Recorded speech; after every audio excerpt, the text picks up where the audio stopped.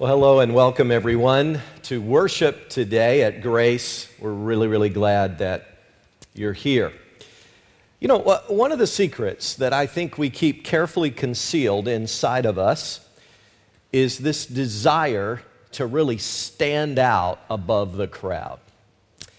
It's this deep-seated desire we have to be above ordinary, to really get noticed, or to just be really outstanding at something. Now, we might not talk about it much, we might not share it with our friends, but deep inside of us is this desire to win an award, to be recognized, to be the best at something at least once in our life. So I want us to do something today. I want us to kind of bear our narcissistic souls with one another. Would you help me out with this? You're looking a little nervous. There's no reason really to be nervous. I'm going to give you some multiple choice questions, just a couple, and I want you to answer these to the person sitting next to you. Or if there's no one right by you, maybe you can kind of reach across the aisle or across the seat back or someone in front of you. But just answer these to somebody. Are you ready? You get involved with this? Up at Saratoga, Greenbush, Half Moon, Latham, we're all going to be involved in this. Here we go. First question. Would you rather be extraordinarily talented or extraordinarily attractive? All right, now you're going to answer this to the person around you. Now listen, if you're silent, I guess that means you're both, okay? But go ahead and answer that. Would you rather be extraordinarily talented or extraordinarily attractive? Go ahead, just talk right now. Talk. Tell somebody your answer. How do you feel about that? There you go. All right. Good. Fantastic. Now, thank you for getting involved and sharing with someone. I have another question for you. This one's a little different. Would you rather be extraordinarily wealthy or extraordinarily intelligent? Now, I probably ought to tell you that smart people usually say money on this. I don't know if that'll affect your answer or not, but would you rather be extraordinarily intelligent or extraordinarily wealthy? Would you go ahead and answer that for someone around you? I don't know. Which would you rather be? Okay. All right. Now, thank you for doing that. Hopefully you got to kind of meet someone around you and get to talk a little bit with them. But for most of us, we feel pretty ordinary, don't we? I mean, for most of us in this room, we just don't stand out that much. We're of ordinary intelligence. There are very few people in this room who have above average intelligence. So to set this up, I want to do one more little exercise with you. This one you do on your own.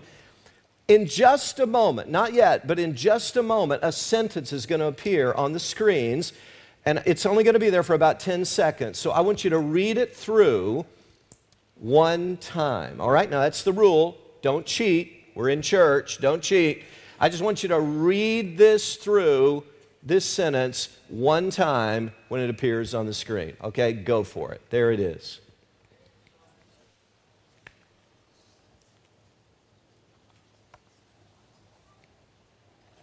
Okay? How was that? You just read it through one time, right? Now, if you're not that fast of a reader, you just automatically fail the test. That's how this works. Okay? The sentence is going to come up again in just a moment, and this time, as you read the sentence on the screens, I want you to do something. As you read it through this time, just one time, I want you to count the number of F's, the letter F. Count the number of F's that appear in this sentence. Are you ready? Okay, here it is. Count the number of F's.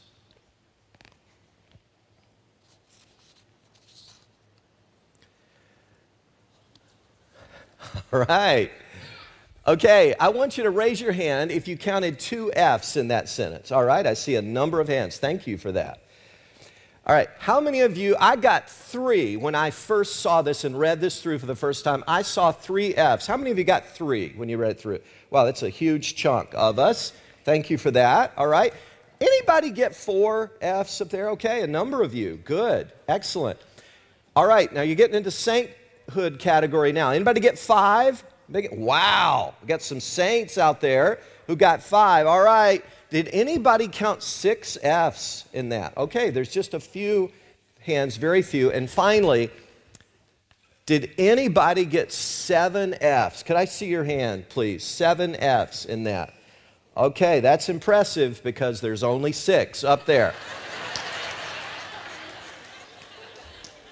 So if you got 7, you're really special.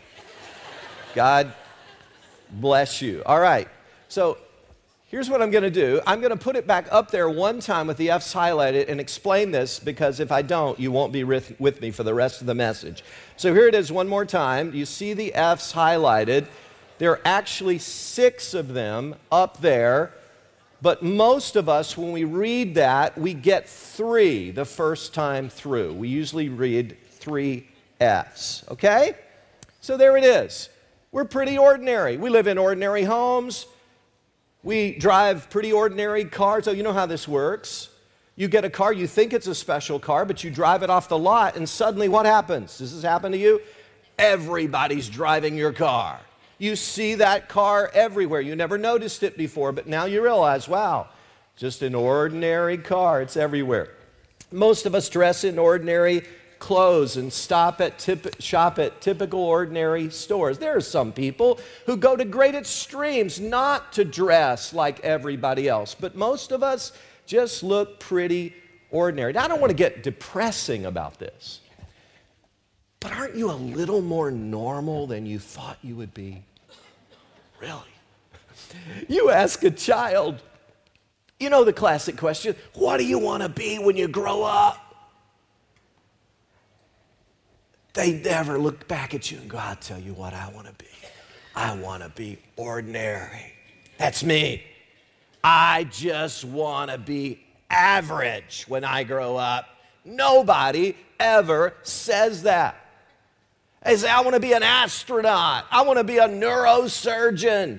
I want to be a scientist. I want to discover a cure for cancer. I want to be president of the United States. They dream big. But somewhere along the years, we realize through life that we're just kind of a lot like most other people. Our days seem to be pretty normal, pretty average. I read this story about a guy named Mike, and he married his college sweetheart, Mary. And one morning, Mike got up and brushed his teeth and shaved, and then he left home and went to work. He fought the traffic. It was pretty intense.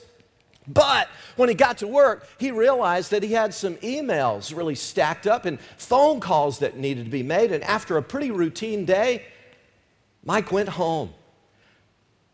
But suddenly, when he arrived home, his wife asked him, how was your day? And he said, fine. And he said, how was your day? And she said, fine. And then Mike got a cold drink and sat down in his comfortable chair, turned on the TV and watched the game. And suddenly, without warning, his wife went to bed before he did. Mike finished the game. Then he went upstairs. But when he got into bed, he went to sleep. The end. Have you ever heard a more boring story in a sermon in all your life? But you know, I tried to add some suspense to it. I tried to spice it up by saying, but, or suddenly, without warning, but you just can't spice up that story a lot. Why? Because it's normal. And most of us recognize that to be our typical kind of day. As I've shared before, I went to seminary for a number of years in Louisville, Kentucky, and earned a couple of advanced degrees there. Had a great number of years in Louisville. And I preached a lot around in churches all around Indiana and Ohio and Kentucky. And do you know that there is a town, it's really true, there's a town 2 hours east of Louisville called Ordinary, Kentucky. There's actually 2 towns in America named Ordinary. One is in Kentucky, one in Virginia. Now, I don't know what it would be like to live in Ordinary, Kentucky, or Virginia. But I do know that most people I know feel like residents of Ordinary. And if that's you today, here's the good news from God's Word in Acts chapter 4. God does His best work through ordinary people who are inspired with courage by the Holy Spirit. In just a moment, we're going to start reading in Acts 4, verse 1. So if you have a Bible, grab it right now.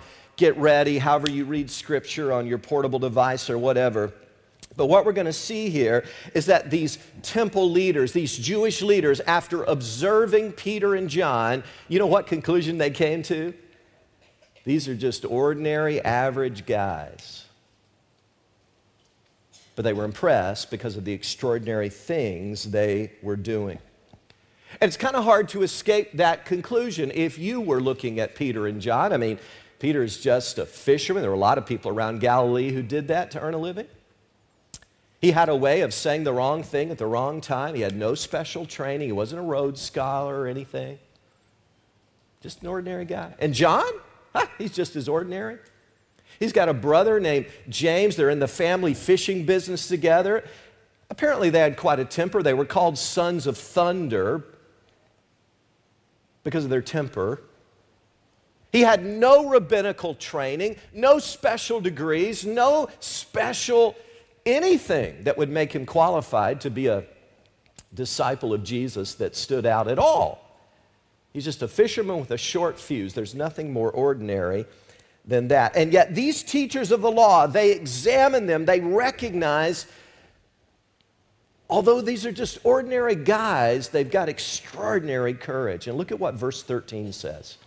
When they saw the courage of Peter and John and realized that they were unschooled, ordinary men, they were astonished, and they took note that these men had been with Jesus.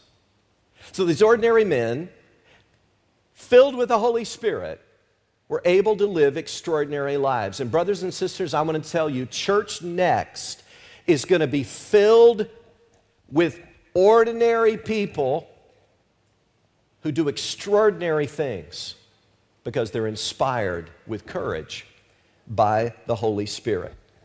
So let's talk about that a little bit today in this series called Church Next. Last week, we saw how that God used Peter and John to bring healing to a cripple outside of the temple gate. But this week, we see the rest of that story. Let's pick it up here as I read from verse 1. The priest and the captain of the temple guard and the Sadducees came up to Peter and John while they were speaking to the people. They were greatly disturbed because the apostles were teaching the people and proclaiming in Jesus the resurrection of the dead. They seized Peter and John, and because it was evening, they put them in jail until the next day.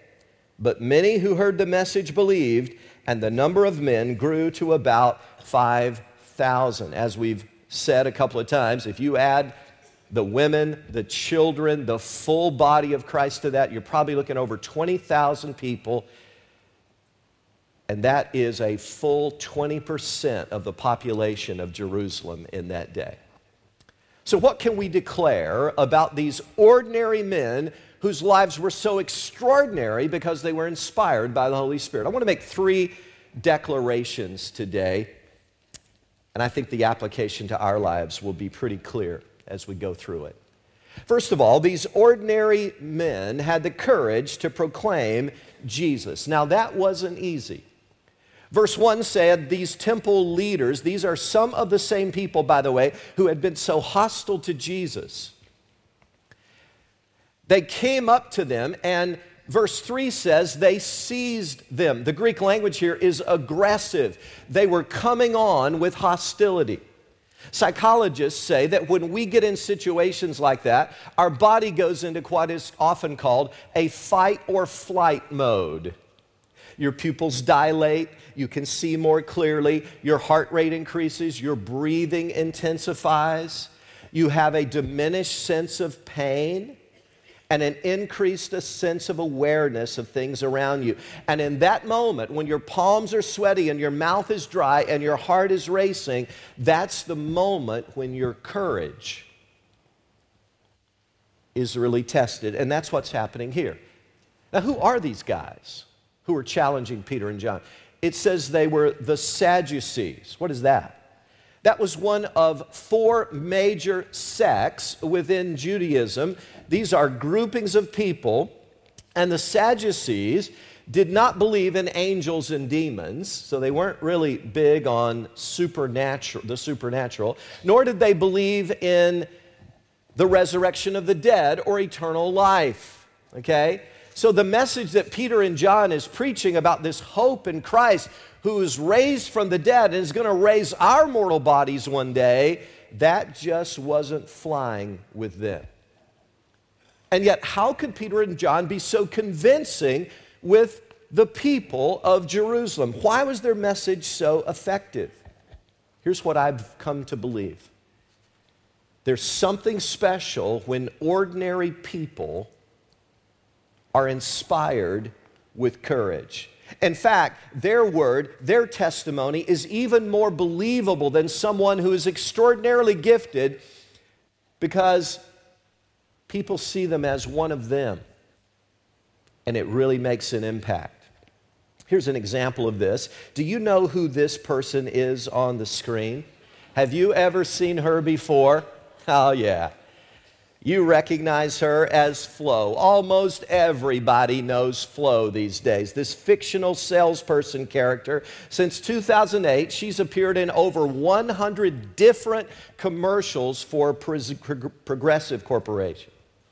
And she is an advertising giant, let me tell you. Her real name is Stephanie Courtney, and she has a massive social media fan base with her retro hairdo and her starch white uniform and her extreme enthusiasm. She just wants to be helpful.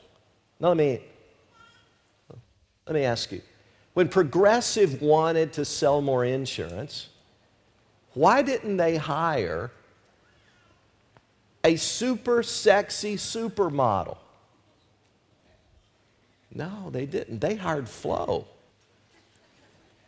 They hired Flo. And she can be quite annoying, in my opinion, but she is definitely ordinary. And since 2008, their sales have soared. We've all seen the power because we've all been influenced in our lives by ordinary people. Isn't that true? Maybe it was a Little League coach who used to pray before the games, and that was so unusual, but it impacted you. Maybe it's a neighbor who came over and invited you to church, to a special event that was going on, and God used that to intervene and change your life. Maybe it's a friend or a coworker who shared her testimony with you. We've all been influenced by ordinary folks. I want to tell you, in the little church where I grew up, in Leoma, Tennessee, every single person was ordinary. The pastor worked at a bicycle factory. That's how he earned a living. Just got a little stipend from the church. He had a high school education. Just an ordinary guy who loved Jesus. All of my Sunday school teachers and youth leaders, none of them had been to college, just kind of ordinary, average people for the area. Nobody had any special training. Nobody had any special awards or degrees or anything.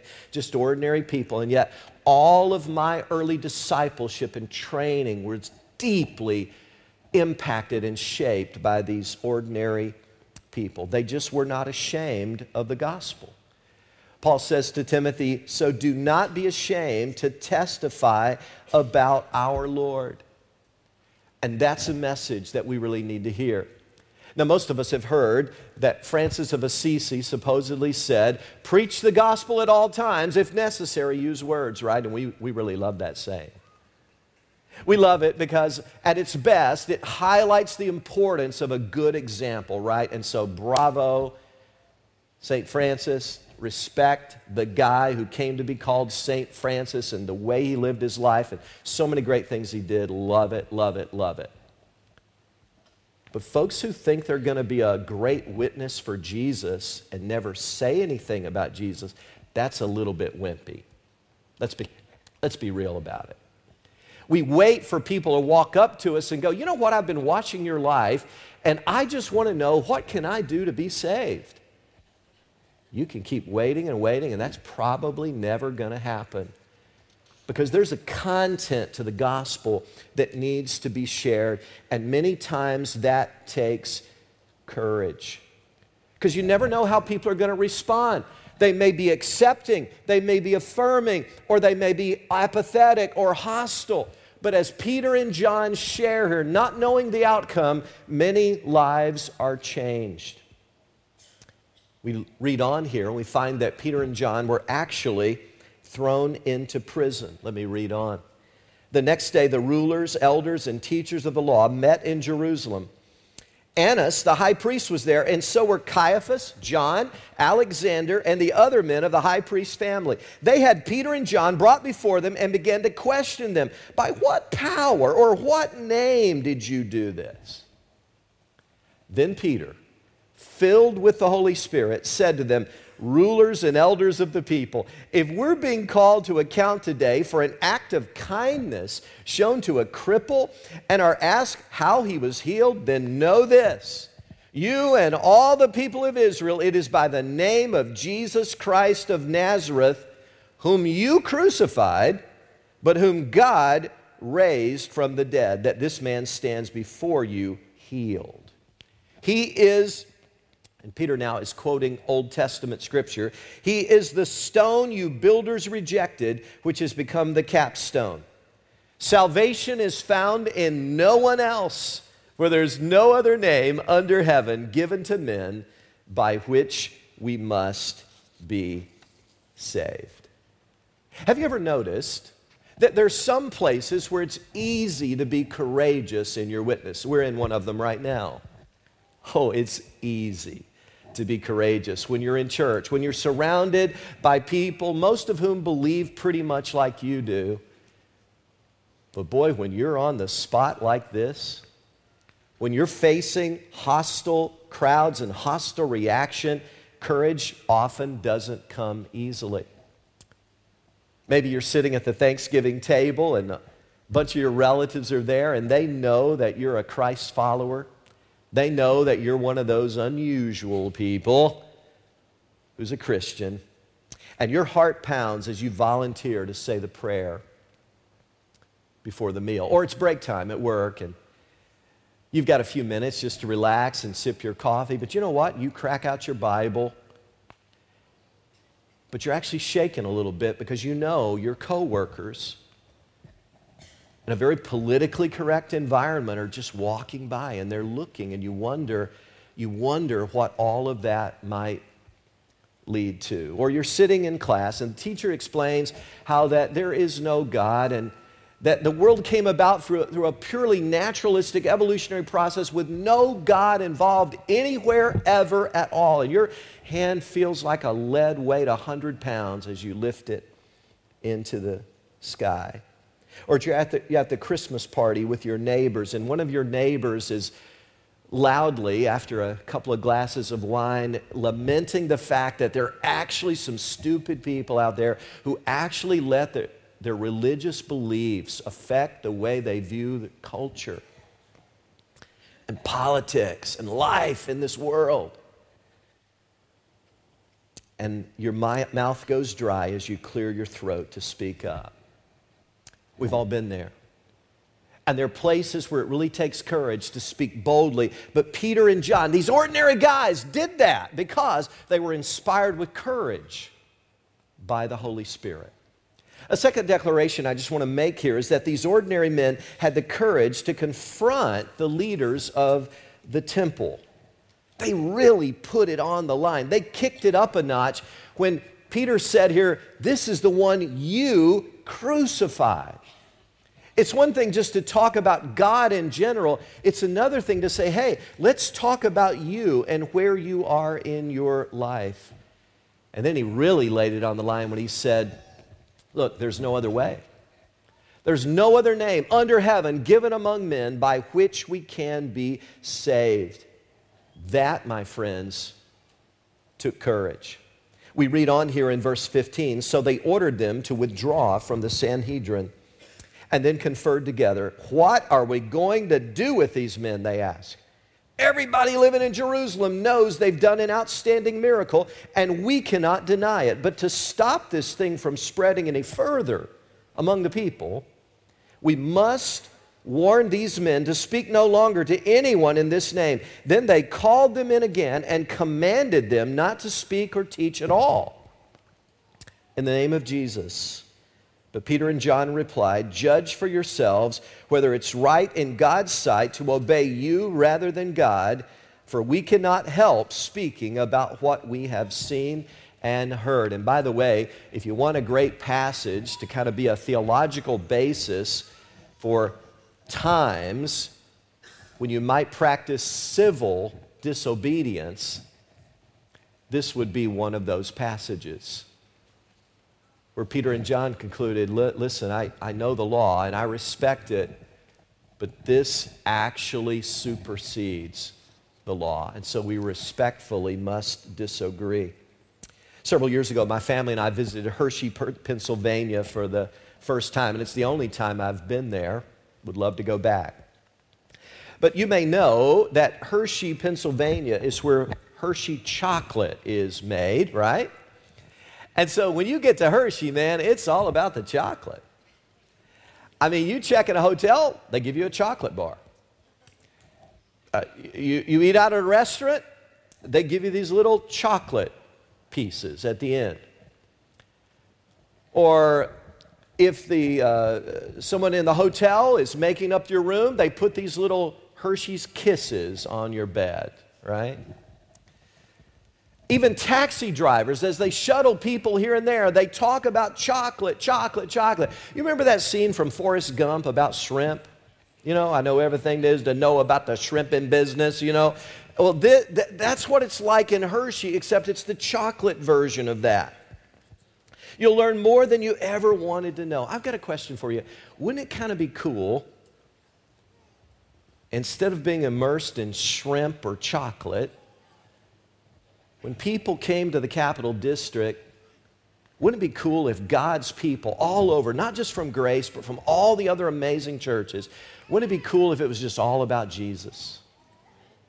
And we just winsomely just shared the love of Christ in such a powerful way that people had to take notice. That's what's happening here in Jerusalem. And the Sanhedrin, they don't know what to do about it. And so we read on in verse 21, after further threats, they let them go. They could not decide how to punish them because all the people were praising God for what had happened. For the man who was miraculously healed was over 40 years old. There's one more thing I want you to notice as we draw to a close today, and that is acts of compassion gave credibility to their courageous acts. Or to put it differently, because of what they'd done for the crippled man in Acts 3, they were able to speak boldly in Acts 4. Friends, please hear me today. Until you reach out, it's really difficult to speak out. Until you reach out with compassion, it's really difficult to speak out with boldness. Until people know your love, your genuine love for people, not just in the church, but outside, you'll have a hard time boldly proclaiming the truth. I've been moved this week as we've been getting back these incidents, these reports of what was done with some of the kingdom assignment money last week. I just want to share a couple of these, and I encourage you to keep these coming in. There's going to be so many amazing stories, and it's so early here in the game. People haven't had a lot of time yet, but I just want to read you a couple of these. This is from Colette Scott. How did you feel when you first understood what this kingdom assignment was about? Well, I felt like God had sent me to the right church, she writes.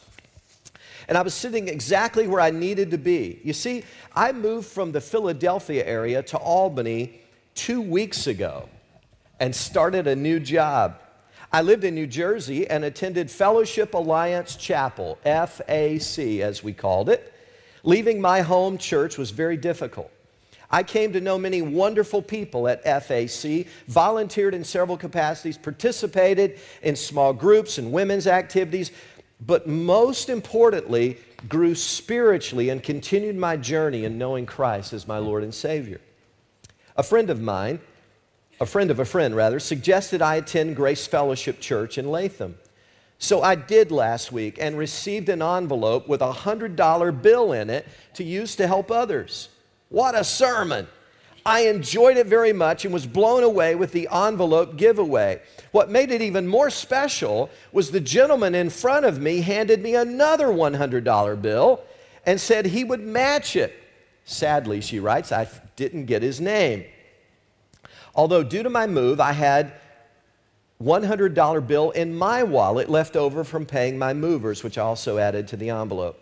What are the chances, she writes, of me attending on that day, sitting in that seat, getting an envelope, receiving a matched donation within a minute, and then having $100 bill in my own wallet? It was truly a God-guided day. So how'd you decide to use the money? She writes, I immediately thought of preparing a meal or dinner for families at Ronald McDonald House. The gentleman in front of me thought it was a terrific idea and mentioned that he skates in a tournament annually to raise money for Ronald McDonald House. I've experienced volunteering to prepare meals at RMH in Philadelphia, and my former company was a huge supporter every Christmas, providing toys for the children. And then she writes on how did you use the money? Well, that's still to come. By volunteering to provide dinner for 45 to 50 people, we will help ensure all families staying at the house will have a meal to come home to after a long day at the hospital. Albany Ronald McDonald House has a need the week of Christmas to prepare dinners. So I volunteered a group of family and friends to shop for, to cook, to serve, and clean up dinner on December the 27th. And with the extra funds collected, we will donate toys to the children and their siblings. Wow, what a great story, huh? Yeah, that's awesome. Acts of compassion done with the love of Jesus. Let me just read one more story for you today. There's so many of them that have already come in. Betty Sanuchin writes, fortunately, I did not get an orange envelope, but I decided right away that I would do this anyway. You remember we gave the challenge? Maybe you have $100 of your own. In my early walk, I always felt this way. I would ask the Lord every day to put someone in my path for me to talk to coincidentally. I ran into a woman I know casually, Brittany. Her husband had left her with 2 small children. She's a stay-at-home mom, no family in the area, and is moving to South Carolina to her mother's. She told me she needed $300 for travel expenses, but was short $120. I felt the Holy Spirit nudging me to do this. I told her I was going to the ATM and would be back. I withdrew $140, took it back to her, and told her, when I told her what I was doing, she turned snow white, started crying and waving her arms. She told me her heart was beating so fast she couldn't talk. I actually thought she might pass out. I said, you're in a tough place. And I hope if my daughter were in a situation like this, someone would help her. She hugged me and told me no one had ever done anything like this for her. I left knowing that my prayer had been answered. But when I laid my head on my pillow last night, I realized I'd made one mistake. I knew her name. That's powerful. And stories of compassion like these and many, many others that are done in Jesus' name open up the door for us to speak boldly on behalf of Jesus. Usually we have to earn the right to speak into people's lives. Well, after the release, guess what? Peter and John go right back to the church, and they're all praying together, this powerful prayer. Look at it in verse 29. Now, Lord, consider their threat. This is their prayer. Consider their threats and enable your servants to speak your word with great boldness. Stretch out your hand to heal and perform miraculous signs and wonders through the name of your holy servant Jesus. Do you know why I'm so impressed with that? That even in the face of open hostility, they didn't pray for their safety. They didn't pray for their security. They didn't pray for this big old shelter from the world out there. No. They just prayed that they would have the boldness to represent Jesus well. Verse 31 reads, after they prayed, the place where they were meeting was shaken, and they were all filled with the Holy Spirit and spoke the word of God boldly. Let me ask you as I close today, do you feel a little bit ordinary sometimes? Do you ever wish that, wow, you could just be a part of something great, that you could just kind of come above that line that says normal or ordinary on the chart? And yet every day it just feels like you're living in ordinary New York. The message today is good news for all of us ordinary people. God does His best work through ordinary people, inspired with courage by the Holy Spirit. Let's pray. Father, these stories light me up. Not just the stories of kingdom assignment, compassion done in your name this week, but these incredible stories from your word about how your earliest disciples in Jerusalem represented you so courageously. That's what we want. Lord, although we are rather ordinary, most of us, I pray that we would live extraordinary lives because we are filled with courage from the Holy Spirit. And may it be seen this very week as we go about our jobs, live in our homes, interact with our families and friends. Use us to make a difference. In Jesus' name, amen.